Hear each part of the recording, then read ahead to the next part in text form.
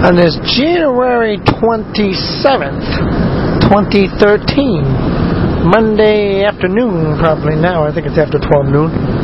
Can't see the clock. Anywho's, read last night Ephesians chapter 5, talking about wives and husbands and chastening.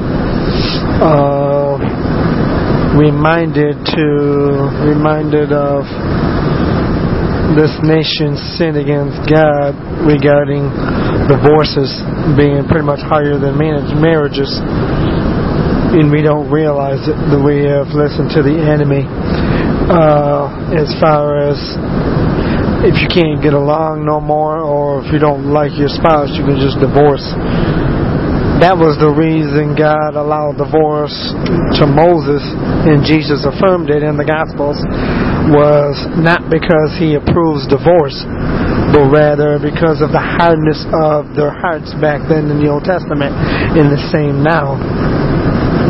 This message is going to hurt, it's going to sting, but we need to be reminded that all pruning, all trimming, all internal cleansing, which the Lord has every right to do within us, hurts. All types of surgery involves a painful healing process. Ooh, I don't know where that last one came from. More to come on the divorce when I stop.